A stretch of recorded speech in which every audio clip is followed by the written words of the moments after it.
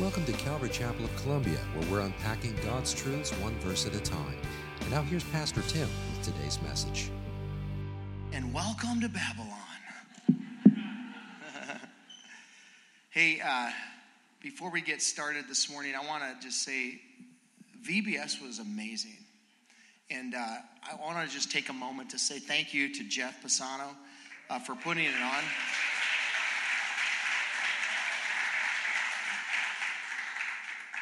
He spent months putting all the details together, and his family, no doubt, probably helped him out a lot. And he couldn't do it on his own, though. And there are so many people that helped out to make VBS possible this year. And so if you helped out with VBS, including you, Jeff, I'd like you guys to stand up so we can just say thank you properly to you guys. So if you're part of VBS and you were volunteers, stand up, please. Come on, Gene. All right, here we go. Yeah. Thank you, guys. Amazing people. Amazing people. Listen, serving the Lord, serving the body. You should have seen the little kids just lighting up, man. It was so amazing. Such a great time. Not only did they have a great time, but they were immersed in biblical truth. And, the whole concept of VBS this year, I think, is for such a time as this. I mean, the whole Babylon and being carried off into captivity and still living for the Lord in a culture that isn't, is really says a lot to the kids and where they are in life. And so what an amazing time together. Thank you again, Jeff, and for everyone who participated in that, particularly Preston. You did an amazing job as well. So thank you so much. If you have a Bible, open up with me to Acts chapter 6 this morning. Acts chapter 6. We're continuing our verse-by-verse study through the book of Acts. We find ourselves in chapter 6 this morning. Once you're there, stand with me, and we're going to read our text this morning. We're going to pray Pastor Tim's voice holds out for 2 services this morning. Last week at the end of the service, I started to lose my voice. I went home, and I did lose my voice. And for the rest of this past week, it's been shaky. So we're praying for the Lord to bless, and it's not a painful thing to listen this morning. Amen? Acts chapter 6, beginning in verse 1. Now in these days, when the disciples were increasing in number, a complaint by the Hellenists arose against the Hebrews because their widows were being neglected in the daily distribution. And the 12 summoned the full number of the disciples and said, "It is not right that we should give up preaching the word of God to serve tables. Therefore, brothers, pick out from among you 7 men of good repute, full of the Spirit and full of wisdom, whom we will appoint to this duty. But we will devote ourselves to prayer and to the ministry of the word." Will you pray with me? Father, we thank you for your word this morning. And Lord, this is a section of scripture that you want to speak to each one of us individually.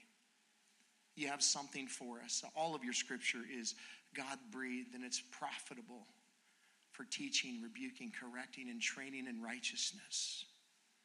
This morning, we want to humble ourselves before you, Lord. We ask that your Holy Spirit speak to our hearts. Draw us near to you this morning, God, in whatever way you need to. And we just open our hearts to you now, Lord. Have your way, we pray in Jesus' name. Amen. Amen. You can be seated. You know, one of the most amazing things about being part of the church is that we're part of a body. We're part of not just a body, but the body. We're part of the body of Jesus Christ. There is only one body with many members, diverse, but with one head, who is Christ. Now, we as the body of Christ have one goal. Our charge, we should be single-minded in what we're called to do, and that is to operate, listen, in unison for the purpose of bringing glory to our King. That is why we exist, folks. As we've come to Christ, our eternal address has changed. We are in Christ, we're in his body, and now our one single purpose is to bring glory to his name. And it takes the whole body to do that. God has brought you into this particular part of the body of Christ. I'm a firm believer, that analogy that even though there are many, many different churches around our country and world today, that God somehow, he brings a completed, unified people into a membership within a particular church that completes a small fraction of the body of Christ. And so we're here this morning, and as God even adds to our members of this body, there is, in a sense, a completeness in what God is doing here. And he wants to, but here's the thing, it requires all members to be in unison with one another. Think about the human body. The human body is fascinating. If you've ever studied it, at the end of the day, there's no way it could have just happened. No possible way. We didn't simply evolve over millions of years. No way. No way. We're too complicated. But here's what I know about the physical body is that there are many members in the body. And do you know? All of them have purpose. Every single part of your body has purpose. Even though the dentist will tell you, you don't need your wisdom teeth, they have purpose. There's a reason why we have these things. Let me give you an example. How many toes do you have? Don't take your shoes off now. How many toes do you have? You have 10 toes. Well, hey, you could lose one toe and it should be no big deal, right? I mean, you have 9 others. Hey, do you know simply removing one of your toes creates instability and affects your balance to the point that you have to probably learn to walk again? That's how important your toe is. So too is the entire members of the body of Christ. Listen, if you lose a toe, you're not going to be able to move the way that you're called to move. And if the body of Christ isn't altogether unified, we also won't be able to move the way that God is calling us to move. Welcome to Acts chapter 6. That's exactly what's happening here. The body of Christ is grown to a point where it's far greater than what the 12 apostles can handle. There's no way that they can lead all of these people. There are thousands, probably tens of thousands of people in the church at this point in time. And so the vision that God has for the church has always been bigger than just 12 people. His call was that they would go into the world, they would make disciples, and those disciples would then take on the same vision and purpose that these apostles had. It was just a continual movement that God was calling these people to. It will take the entire body, it will take every member of the body in order for God's vision to be fulfilled. Now, maybe you've heard of the 80-20 rule. You ever heard of that rule? Where 80% of the work, 80% of what happens in a particular organization is done by 20% of people. Do you know how accurate that is? It's very accurate. And in fact, if you go to any organization or you go to any business or any kind of group where people are assembled together, you'll find this to be true. You'll find that 80% of the production or whatever happens is the result of really a small amount of people. Now, I want to share with you something about that, in particular relating to the church of Jesus Christ. That rule does not apply to us. We don't care what the rest of the world does. Hey, there are many pastors that will settle for the 80-20 rule. If only we could get to 80-20. If only we could get to a place where we could get 20% participating in the body of Christ. No way. That's not God's vision for his church. God's vision for his church is what's called the 100-100 rule. That's where 100% of the production or 100% of the success of the movement happens because 100% of people are engaged in doing what they're called to do. That is God's intentions for his church. We don't get to do it however we want to do it. We get to do it the way that he calls us to do it. And that's how he calls us to do it. Everyone has a role to play in the body of Christ. I'm calling this message this morning, Sharing the Load. Sharing the Load. The title implies 2 things here. First, that the leaders of the church recognize their inability to do it all. That's the implication of number one in the title itself. Number two is that the body of Christ recognized they must engage and use their gifting to share the load. Now, contrary to popular belief, the pastor is not the most important person in the room. The pastor is not the most important person in the room. Jesus Christ is the most important person in the room. And I want to tell you that the pastor stands on level ground with the rest of the servants in this building. Do you know that? He has a different role. He definitely more vocal, but he is not more important. Listen, all of us have an important role. If you put your hand to the plow in the church of Jesus Christ, what you're doing is significant. I don't care what it is. Because what we do, it echoes into eternity, said Gladiator somewhere at some point. But, it's true.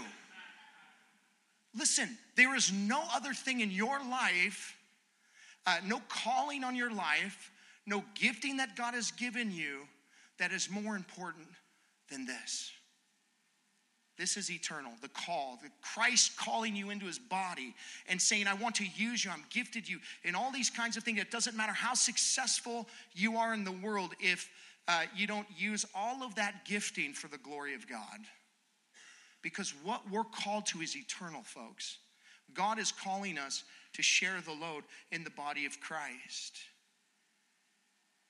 There are, as I said, many members of the body of Christ working for the purpose of revealing Jesus in this building this morning.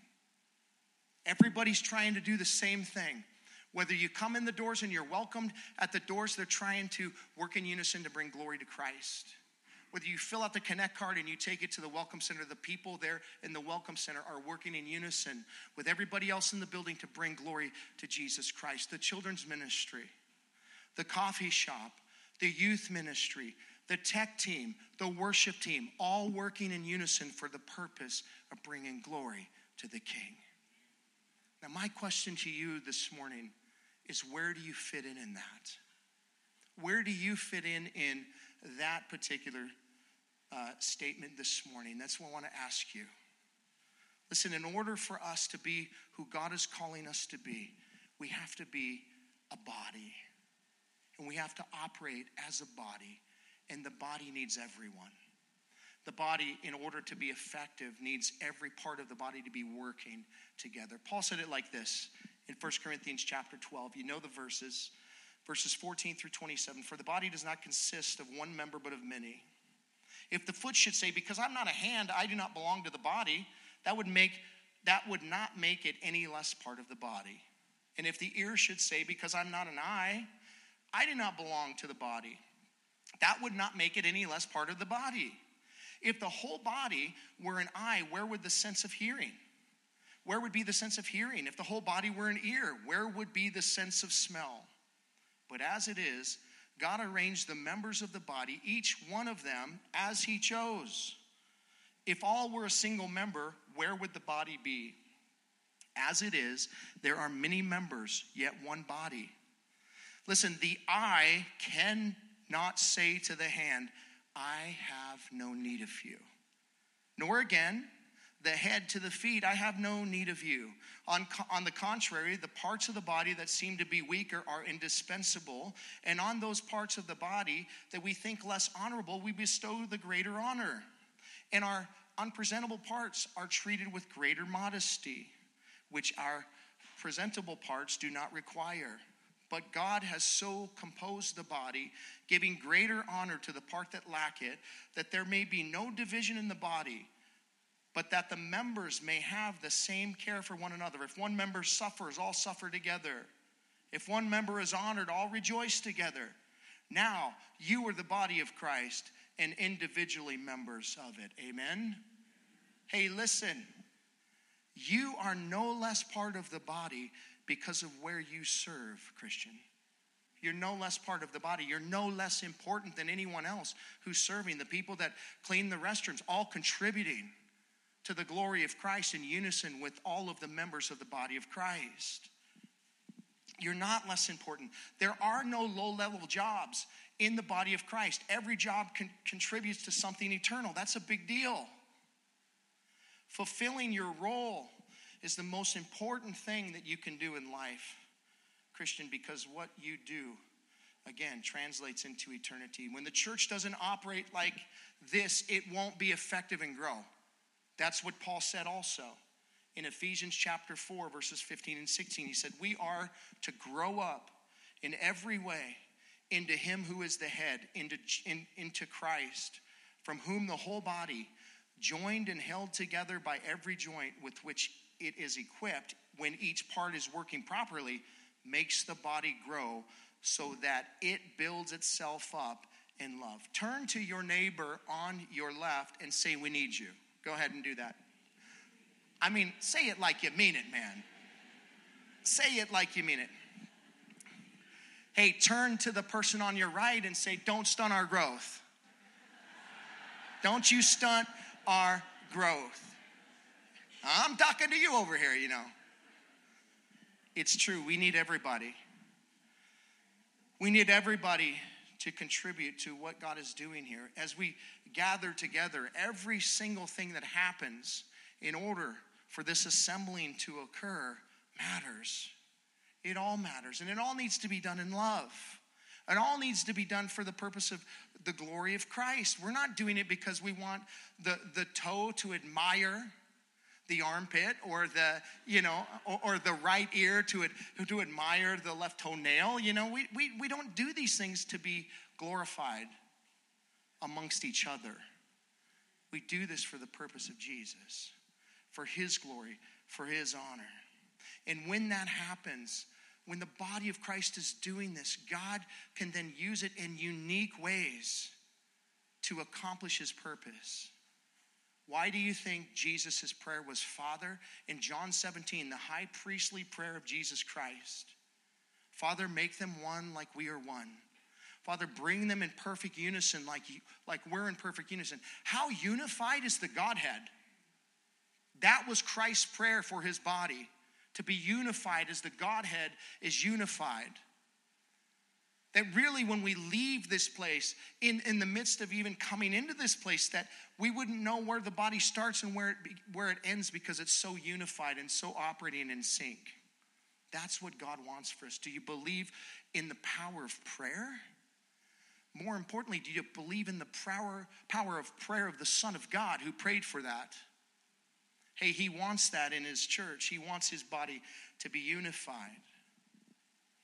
There are a lot of different things people can do to put their hand to the plow in the body of Christ. Oftentimes people don't know what to do. Where do I go? Where do I serve? How do I do these things? And I would say, listen, that's not for me to tell you. I'm not God. I don't know. There's a lot of needs. I can tell you the needs. But you have to determine where it is that God has called you. I don't know what type of the body of Christ you are. I don't know if you're a voice box, or if you're a great thinker, or if you're somebody who's good with kids, or you can I don't know what your giftings are, but God does. And I think it's your responsibility to pray and ask him what those are, so that you can plug into where he's calling you to plug into. Amen. That's what he wants for you. Listen, it's so crazy to me that Christians, are almost a lot of times like fish out of water. They don't know where to belong, and they just flounder in the body of Christ, and they're like, I don't know where I go. What do I do? Listen, God has put within you a calling on your life. And it will take work to figure it out, I promise you. It takes time. It takes effort. But if you don't put any effort into seeking out his plan and purpose for your life, let me tell you something, you'll never find it. You'll never find it. If you seek me with all your heart, you'll find me, he says. If you seek the Lord and you ask him, Lord, what do you want to do with me in your body? He will show you. And I promise you, there's nobody on the sidelines in the body of Christ. You say, oh, you just go stand over there and stand on the sidelines. He'll never say that to you. Never say that to you, because the body of Christ is to be working in unison for the glory of the King. And so he's going to show you. He's going to direct you. He's going to guide you in exactly what he's calling you to do. And, and a lot of times what happens is God will confirm those things through other people. But, how lazy of us to go to somebody else and ask somebody else, well, what do you see in me? What do you think God wants to do in me? Hey, you figure it out, and then you say, hey, here's what I think the Lord's sharing with me. Do you see that in me? I didn't go to my pastor and say, hey, do you think that, what do you think God wants to do with me in my life? No, I didn't wait for him to figure it out. I figured it out on my own. How? Through prayer, through fasting, through seeking the Lord.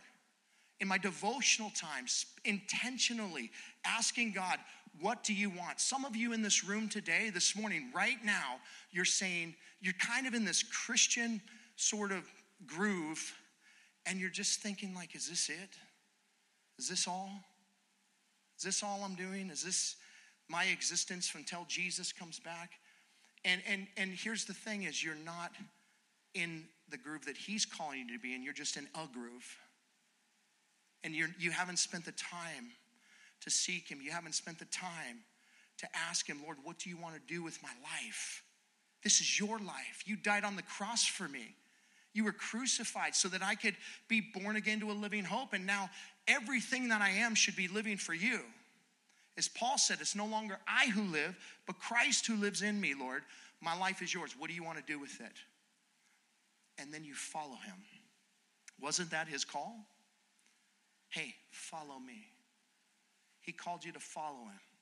And last time I checked, guides typically show you where to go. I mean, if you're a guide and you're not showing people where to go, you're probably not a good guide. But Jesus is a perfect guide.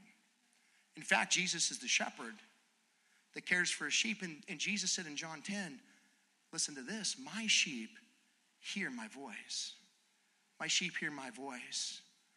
What I'm going to say to you this morning, if you're floundering in the body and you don't know where you belong, maybe this 21 days of prayer and fasting is for you specifically. Maybe the Lord is saying you need to spend 21 days of just seeking my face and asking me intentionally, Lord, what would you have me to do? What is it that you're calling me to do, Lord? I'm part of your body. I don't even know what part I am. Am I a quadricep, Lord? Am I a gluteus maximus, Lord? What am I? I don't know, God. Will you show me? Here's what I know about God. God is faithful to speak to his kids. God is faithful to show us where he wants us. God is never silent. Here's the issue with his voice. It's just small and still. And if we're not listening intentionally, we'll miss it. Seek his face. Look to him. Ask him what it is that he wants to do. I think when you come into Acts chapter 6, here's an environment where the body of Christ has exploded to the point that it is impossible for the apostles to do everything. It's impossible for them to step in. And do you know that was God's intention? It wasn't meant to be done by them. They were to start the church, but God would continue it through other people. And that's what he wants to do here. In Acts chapter 6, he's revealing these things so that the apostles know, hey, time has come. The mantle has to be passed on to other people. Things are dropping through the cracks in the early church here. And the apostles can't abandon their calling to fix every problem in the body of Christ. Other people have to be risen up in the body, and they have to be empowered to do the work of the ministry. And that's exactly what we're going to see. This morning we get a firsthand look at how the leaders are to lead and how the body is to engage to rise up and share the load. Now, this entire situation is orchestrated by a complaint. Imagine that. Check it out in verse 1 here. Now, in these days, when the disciples were increasing in number, a complaint by the Hellenists arose against the Hebrews because their widows were being neglected in the daily distribution. Now, it's no surprise, I know to you, I know it is to me, that people complain. They do complain, but they even complain in the church. Imagine that. Now, I know this is so wrong. This is incredibly wrong, and Lord, forgive me. But I find somewhat of, I feel good about seeing complainers in the early church. I feel good about seeing that the early church had problems too. Aren't we always saying, why can't we be like the early church? I suggest to you, we are actually very much like the early church. I think that we're incredibly like the early church. The early church wasn't perfect, folks. And there is no perfect church. And as my pastoral duty, I need to say this because this is part of it, is there is no perfect church, and if you join it, it will become imperfect, so don't join it, okay? So there you go. But listen, the early church had a lot of problems, particularly as they grew. Because the more people, the more what? No. Opportunities, man. Opportunities, problems. Get behind me, Satan, you know. It brings more opportunities for you and I to grow in the body of Christ. How else are you going to learn long suffering if there aren't people that you have to have mixes with and stuff and get to know and be a thorn in your flesh? How else are you going to grow in patience? Some of you are like, hey, can I send my spouse to the youth conference over there? No, you cannot. You cannot. They're there in your life for a reason. God is using them to shape you and change you. God uses people to present the opportunity for us to grow. And God is using this instance in particular as an opportunity for the body to grow, for him to be able to shape and change the way that the leadership needs to look at the ministry. This opportunity emerges through the complaint about the neglect of the Hellenistic widows. The Hellenists were Greek-speaking Jews who had adopted the Greek culture. Remember, at the day of Pentecost, there were travelers from all around who would come to celebrate. They were there. And Peter gave that sermon, and a ton of 3,000 people got saved. Those 3,000 people never left Jerusalem. They're still here. They're being discipled. They're probably Hellenists mixed in with those people. And they're needing to be taken care of. They don't have jobs. They're there, and you can't just send them away and go, hey, I hope your relationship with Jesus goes well. See you later. No, he called us not just to share the gospel, but to disciple people, folks. It's one thing to evangelize and to give somebody the truth of the gospel, but really the heart of the Great Commission is discipleship. And evangelism is part of discipleship. You have to share the truth with somebody in order for them to get saved so that then you can then disciple them. And I would say discipleship is what is severely lacking in the body of Christ. When somebody shares their faith with somebody, do you know you have a responsibility then to disciple them? And if not, you should really, try and figure out how you can plug them into somebody else so that they can be discipled. They're discipling these new converts. And so they have all these different mixes of people. Now, the Hebrews and the Hellenists culturally don't like each other much. The Hebrews, who are the nationalists there in Israel, feel like the Hellenists have sold out and adopted the Greek culture. And so, they have a problem with them. Now, we don't know if there's neglect is the accusation. We don't know if that's actually happening or not. We just know that there's a complaint.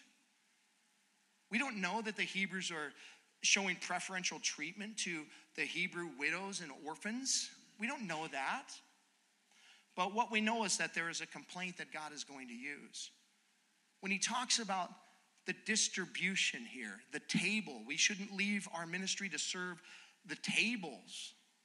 What he's talking about is the mandate for Christians, and particularly also the Jews, to care for orphans and widows. That's a mandate from the Lord. that you care for those who can't care for themselves. In this culture, widows and orphans couldn't care for themselves. If they didn't have family members that could adopt them in and take care of them, they were on their own. They couldn't go get jobs or anything like that. It was the church's responsibility to take care of these people. And what happened was they were probably modeling what they had seen done with the Jews. Okay, so let's set up a distribution table. That wasn't just for food. That distribution table was for resources and supplies and whatever was needed there. That's what it's talking about. So the issue here is that these Hellenistic widows are not being taken care of in the distribution. That's what they say. There's preferential treatment and all of this stuff, which is interesting. Keep that in mind as we move forward. This is the catalyst that the Lord is going to use to reveal the priorities of the apostles here. Look at verse 2 there. And the 12 summoned the number of the disciples and said, "It is not right that we should give up preaching the word of God to serve tables." And then look at verse 4. "But we will devote ourselves to prayer and to the ministry of the word." This is what I call a family meeting. This is where the body of Christ assembles, because there's some things that we need to talk about in relating to every one of us in the room. And so the apostles call a family meeting, and they're going to talk about contributions in the body of Christ. And they're going to say, hey, listen, there's an accusation about the Hellenists being neglected in the daily distribution. And we cannot leave our calling to take care of these issues. Now, whose responsibility is the neglect in the first place? It's theirs. They're the leaders. The leader takes responsibility for the problem. But where does the solution come from? From the rest of the body. The leader, if he takes off and he goes into, okay, I'll take care of it, and you become a fireman in the ministry, you'll never accomplish what God's calling you to accomplish. You can't do that as a leader. You have to delegate to people who God raises up in order to fulfill their ministries. Listen to what he says. It isn't right for us to do this.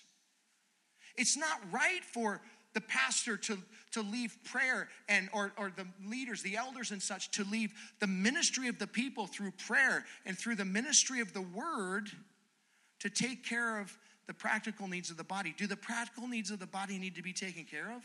Of course they do. They're not saying this is beneath me. They're not saying that, what they're saying is this is a matter of right and wrong. It's a matter of, hey, there's tens of thousands of you. Certainly God has put the calling on somebody to rise up and to help out in this situation. That's what's happening here. They have to prioritize the calling of their lives. Hey, every leader has to do that at some point. You can't do it all. Listen, when I planted this church, I was the media guy, the sound guy, the worship leader. I was the maintenance dude. I cleaned the bathrooms. I did all of that. My family was part of that process. But listen, at some point, I can't do that any longer. I also had a full-time job running a business as a CEO at the time. Don't tell me you don't have time. You make priority whatever it is that you desire and what you care about, period. I was here at long hours in the evening running lines to set up projectors and all kinds of stuff. And I'm not doing this to pat myself on the back. I'm telling you that it takes sacrifice to serve the Lord. I love David. Don't give me nothing. And I don't know, never mind. Just forget I said that. Man. The 12 know that they need help. And that is a good attribute of a leader, folks. The last thing you want is an egomaniac that thinks the entire entity depends on them. That's the last thing you want to see in the church. Hey, that happens in the world and that can stay out there. But shame on the church when we start to put the pressure on the one guy that they think is the most important person in the room, and he's not. But he's just a servant like everybody else. A leader, whatever, yes. But shame on us when we bring that worldly thinking into the church. And we think, oh, he should do it. Hey, we all have a part to play in this. And God is doing great things, and he will continue to do great things if people rise up. Imagine in this moment if the apostles go, well, we'll leave the word and prayer, and we'll go take care of this neglect, right? I want you to take notice of what it says in verse 7. It says, and the word of God continued to increase. If they would have left the word of God, the church would have stopped growing. The church would have stopped growing. They could have taken on the neglect and solved the problem, but the church would have stopped growing. God is calling others to step up. So the 12 summon the full number of the disciples. And they say, listen, we see there's an issue, but we can't leave our calling to go take care of it. So the priority is now revealed. Our job is primarily to prayer and the word of God. That's what we're called to do. Us 12, we're going to focus on that. And so that is our priority. And in order for this distribution thing to be resolved, we need to choose men who are called by God to step into this role. Look at verses 3 through 6. Therefore, brothers, pick out from among you 7 men of good repute, full of the Spirit and of wisdom, whom we will appoint to this duty. And what they said pleased the whole gathering, and they chose Stephen, a man full of faith and of the Holy Spirit, and Philip, and Prochorus, and Nicanor, and Timon, and Parmenas, and Nicolaus, a proselyte of Antioch. These they set before the apostles, and they prayed and laid their hands on them. The apostles understood that they needed help here. They needed others to share the load. So they instruct the believers to select the servants, listen, whom the apostles will then empower to oversee this ministry. Isn't that interesting? The whole body's involved in this. The whole body is involved in. The apostles say, listen, there's thousands of you. And we don't have the time to figure out who's got the calling. So you guys go in your respective circles and you seek men who have these particular attributes. This is your responsibility. You're called to look at these men. You're called to know each other to that degree that when hands are going to be laid on somebody, that you know them, that you can vouch for them. You have to be making those kinds of relationships in the body of Christ in order to be the people that God is calling them to be here in this moment. So it says the brothers and the brothers, but it's really more accurately the men and the women of the church. They begin to select these particular who will become leaders by the criteria that the apostles lay out. Number one, they must be men. In the Greek, there is no inference of what gender this should be. This says they should be men. He's calling men to rise up in leadership. Understand, this is the precedence of the church. They're establishing what will now move forward into what the normal processes of the church should look like. They are looking for men to lead. Men are called to be the leaders of their homes and the church. And this isn't a slight on women. Women are used greatly in the body of Christ in all of that. They're just not called to lead men. And the Bible is clear about that. I don't understand why our culture continues to have issues like this, where churches are trying to try and redefine what the Word of God says. Well, I was just watching a YouTube clip earlier today of this pastor was going off about, men, why can't women preach and all this stuff? Because God said so. I didn't set the church up. Don't get mad at me. I don't murder the messenger. God said it. I didn't. It is what it is, as they say. But here's the reality. There's an order to things. There's a structure to things. And God, because he's creator, he gets to determine those things, not me. It's as ludicrous to me that people in the church would redefine what God says already as people in our culture would try and redefine their natural born genders and such. It's ludicrous to me. You're not the creator. You don't get to do whatever you want to do. We have an instruction manual called the Word of God, and we go to the Word of God. And this is how it's always been. Did you see any women in that list? Do you think there were women that could run circles around these dudes in there? Of course there were.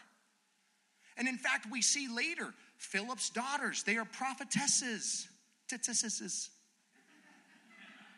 They're used mightily. It's not to say that women can't be used mightily in the church. It's just a structure, the way that the God has laid things out. They must be men, he says. Not only that, they must be men of good repute. Meaning that you have to know these people. They can't be acquaintances of you. You can't just, listen, I can easily fool you temporarily. If you are hang around me temporarily, I can be on my best behavior and make you think that I am super godly. And I can fool you in that way. But only people who spend time with others and really know them can say this person is of good repute. This is a relationship thing. Are these people who they say they are? Now, here's the thing. You're never going to find a perfect person. That's not what he said, is it? He just said somebody who's of good repute. Somebody who's of good repute makes mistakes. They fail. They sin. But the question is, what do they do after that? That's a person of good repute. Somebody who will own up to their sin. Somebody who will go and make things right. Somebody who will genuinely repent and turn away and turn to God. That's somebody of good repute. You'll never know these things if you don't do life with people. This is a calling for the body of Christ to know each other intimately, to really be doing life together. They must be men full of the Spirit. This is to say, first and foremost, they must be believers. They must be full of the Holy Spirit. Well, how do I get that? Because only believers are full of the Holy Spirit. You can't be an unbeliever and not be full of the Holy Spirit. It's the Holy Spirit who brings life into you. He is the breath of life. The Ruach. He is, Jesus blowing the breath of life into the nostrils of man at creation. Jesus, after he rises again from the dead, says he blows on the apostles in the upper room as they're afraid, and they received the Holy Spirit. Only people who are born again have the Holy Spirit. You have to be a believer in order to be a leader in the church. It has nothing to do with your natural abilities. You have to be somebody who is full of the Spirit, a believer. And secondly, you must be somebody who is displaying the Spirit of God in their lives through the fruit of the Spirit: love, joy, peace, patience, kindness, goodness, faithfulness, gentleness, and self-control. Somebody who's walking in the Spirit of God, not perfectly, again, but you can see the effects of the Spirit of God in their life. Not only that, but they must be men full of wisdom. This also implies two things. Number one, that they are knowledgeable in the Word of God. What is wisdom? Applied knowledge. It's the ability to take the knowledge from the Word of God and to apply it in the life of somebody in a situation. That is what wisdom is. And sometimes we have to pray for wisdom and ask the Lord, give me wisdom and help me understand how to apply your word. Where is the knowledge that I need to apply here, Lord? But here's the idea, is that they're knowledgeable in the Word of God. You need men in the leadership of the church should be knowledgeable of the Word of God. They should be able to walk through the Word with you. And then they should be able to apply it into your life, into your circumstances and situations. Do you believe the Bible has all the answers? It has all the answers. We just need to seek it for those answers. And we need men who are full of the Holy Spirit and wisdom to be able to help us walk through our situation. They find these 7 men. Stephen, a man full of faith who we'll talk about, and of the Holy Spirit, who we'll talk about next week. the next possibly a couple weeks, I hate to break this up, but it's a huge chunk of scripture in the book of Acts. But Stephen was an amazing man. God had his hand on them. They selected well. Philip, we'll talk about in Acts chapter 8. Philip goes on to be used mightily by the Lord. These other guys we don't know much about. Prochorus and Nicanor and Timon and Parmenas and Nicholas. And we don't know much about these guys at all. But at the end of the day, what we know is that they fit the bill of what the apostles said that they should be looking for. Something else that you should notice about that list of men there. They're all Greek names. Remember, it was a Hellenistic issue. The Greek-speaking Jews were saying we're being neglected in the distribution. And here, what's interesting is the entire body, both Hebrews and Hellenists, come together and they select 7 Greek-speaking Jews. What the grace of God in the body of Christ right here. Of saying, man, here's the issue. Let's find 7 men that are of the Hellenistic background that these women would feel comfortable. Wow, the grace of God. That suggests maybe that wasn't really what was happening. It was just a misunderstanding or something like that. But the idea of the body being concerned about the neglect. Everybody was concerned about the problems in the church here. It wasn't just the leadership, it was everybody. And so they select these men. And they bring them in. It says they set them before the apostles. Now here's the apostles' responsibility. You guys have selected these 7 men. Are they the men? And what do they do to determine that? They have this big long questionnaire and they make them do the Briggs-Stratton test and all these different things. I'm not sure if you fit in with our eldership and all. No, you know what they do? They pray. They pray. Because here is what's happening here is that the apostles aren't appointing anybody to anything.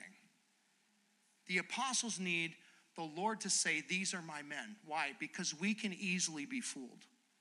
Easily be fooled by, the persuasion of speech and all these different things. Character and we can see, there's fake fruit on people and such. And so they're saying, this is a huge responsibility, and I'm not going to lay my hands on somebody until the Lord says that it's okay. Here at our church, at Calvary Chapel, when we ordain a pastor or we bring in a new elder onto our eldership and such, we go through a process. Like first and foremost, we just watch people. We get to know people. We observe what is the Lord doing in that person's life. And then we come together every so often and we say, hey, let's watch these guys as the Lord leads us to. And we'll start to watch people. And then at some point, as the Lord tells us to add to our leadership, we'll say, hey, let's pray about these guys specifically. And then we'll approach that person and we'll say, hey, we feel like the Lord is maybe putting you on our hearts in this regard. Will you pray about it? And then we sit down and talk to them about it. We talk to their spouse about it. We bring them before the body of Christ. Is there any issues that you know about relating to this person? And then, after that process is done, we say, okay, we lay hands on them. The idea is that you're transferring authority and leadership onto these people, that the people would know these are my leaders. And that's what's happening here. The apostles, they pray. The Lord gives them the green light. They're not appointing anybody to anything. They're acknowledging the work of the Holy Spirit in the lives of these men. And everybody else is in agreement. And then they lay their hands on them. This is the first time in the New Testament you see this application of the laying on of the hands in relation to the church here. It's the first time you see it. It was a practice that was done in Judaism. But it was done in a lot of different ways. They laid the hands on the scapegoat when they sent the scapegoat out of camp. They laid their hands on a lot of different situations. In this particular case, this would become the mandate for commissioning people into the leadership of the church. They would lay their hands on them. We'll see this in Acts chapter 15. James and the brothers lay the hands on Paul and Barnabas as they're sent out and such. So we'll start to see this idea.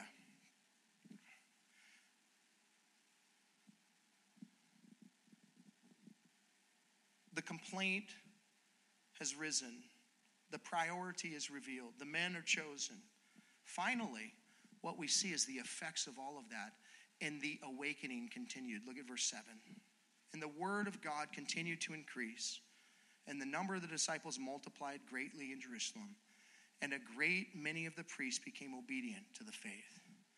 The beautiful thing we find happening here is the word of God continuing to increase or continuing to spread. It's the word of God going forward. Why? Because the body of Christ was engaged and stepped up to fulfill the needs that arose as they grew. The apostles cannot micromanage the ministry. There's no way for them to step in. The word of God would have been affected. And so they do what leaders do. They lead and they delegate. And they ask the body to seek out the men that they feel are fit this calling, and then they do. And as a result of all of that, the word of God continues to increase. The word goes forward. When the word goes forward, lives are changed, folks. When the word of God goes forward, it is sharper than any two-edged sword. It's able to divide joint and marrow, spirit and soul. It shows the intents of the heart. It is a revealer. It brings healing. The word of God we take it serious at our church. And that's why we teach line by line, to be honest, because we believe that every word is written for the purpose of God's people. One time, Skip Isaac was asked, he asked J. Vernon McGee. J. Vernon McGee was a verse-by-verse Bible teacher, a legend in the pulpit. And he said, J. Vernon McGee, why do some pastors choose to teach topically? And he said, because they're lazy.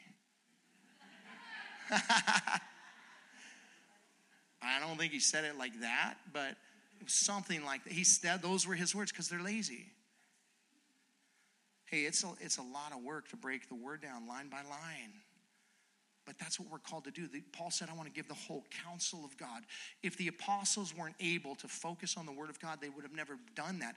They set the precedence for how the word of God is to go forward, verse by verse. It's how it's supposed to be done. Doesn't mean you can't teach topically here and there, but how are you going to have the whole counsel of God, taught to you unless you do it this way, verse by verse through the Bible? It says, and the number of the disciples multiplied greatly in Jerusalem. Remember, Acts chapter 2, and the Lord added to the church. Now he's multiplying to the church in Jerusalem. It is blowing up. That's the concept here. Why? Because the church is being who the church is supposed to be. They're operating in unison for the glory of Jesus Christ. And the word of God is the thing that they're focused on. Faith comes by hearing, and hearing by what? The word of God. It's the word of God that brings the conviction in unison with the Spirit of God that draws people to Christ. And they were focused on that. It's so interesting that the disciples multiplied greatly in Jerusalem. And remember, this is the beginning of a global movement. This is where everything starts to change for the church. Acts chapter 1 verse 8, Jesus said, you will be my witnesses in Jerusalem and Judea and Samaria and to the ends of the earth. Right now, the word has gone forward. Jerusalem is saturated with the word of God. And what's going to happen here through persecution is now the church is going to be pushed outside of Jerusalem and Samaria and to the uttermost parts of the world. The word of God is going to go forward, and this global movement is going to happen, and we're part of it today because of this. The dedication of the early church, the apostles and their leadership, and just being willing to do what God says to do. They didn't get mailers once a week and emails saying, hey, this is how you grow your church. They didn't even have the New Testament, folks. They had the Holy Spirit. Do you have what you need to be effective in the world today? You absolutely do if you're a born-again believer. You have the Spirit of God. Let the Spirit of God bring forward the Word of God as you are ministering in the world today, and you will see God use you greatly. Not only was there a great multitude that had come into Christ in Jerusalem, but the priests started to come to Christ. It says there that a great many priests became obedient to the faith. Remember, where would they assemble? In the temple. Where were the priests? In the temple. The priests, again, probably watching from afar what is happening here and watching this movement start to blow up and listening to the word of God being taught, and they're being affected on a regular basis, probably just bystanders. And that is to say to you and I this morning, you don't know who's watching you, but somebody is watching you. And you don't know the impact you're making by just simply living your life for Christ. So don't assume that you have to be this, super vocal, vibrant person that has to be like, hey, let's talk about Jesus in the office or anything like that. You just do your normal job. You do it to the glory of Christ, and you love people. When God opens doors, you share the word of God with people, and you be faithful to those things, and people are watching, and they'll be affected by it. That's what's happening here. Even the priests are coming to Christ as a result. The mandate of the body of Christ is simple, folks. Share the load. Do your part. There is no sidelines in the body of Christ. The entire body should be engaged in helping in whatever the Lord would lead. Hey, listen, if you notice an area of neglect in our midst this morning, or as you've been here for a while, don't just be willing to say something about it. Be willing to do something about it. Be willing to step into it. Don't just surf and say, here's the problem, see you later. Be willing to be part of the solution, amen? Hey, because it's an opportunity. It's an opportunity for you to step into maybe what God is calling you to do. Maybe that's why God brought you here in the first place. We're a body, and we are many members, diverse, but with one purpose, for the glory of Jesus, working in unison together. So be the body of Christ, amen? Father, we thank you for your word this morning. Lord, we ask you to just take us from this place this morning, God, with a heart that is on fire for you. God, that we'd be willing to step into the calling that you've called us to, Lord. That we would not be people who would stand on the sidelines in Christ and just wait for Jesus, for the bus to go to heaven, Lord. But we want to be engaged, and we want to be active. We want to be used by you, Lord. And a lot of what was spoken here today, Lord, has a lot to do with our character and a lot to do with the way that you're working in and through our lives. Lord, what I know is that you clean us up for the purpose of service, and you desire for us to serve you. So, Father, for those who are in our midst this morning that aren't certain what you're calling them to, aren't certain what they should be stepping into, God, will you give them wisdom? Will you give them understanding? Will you help them to know?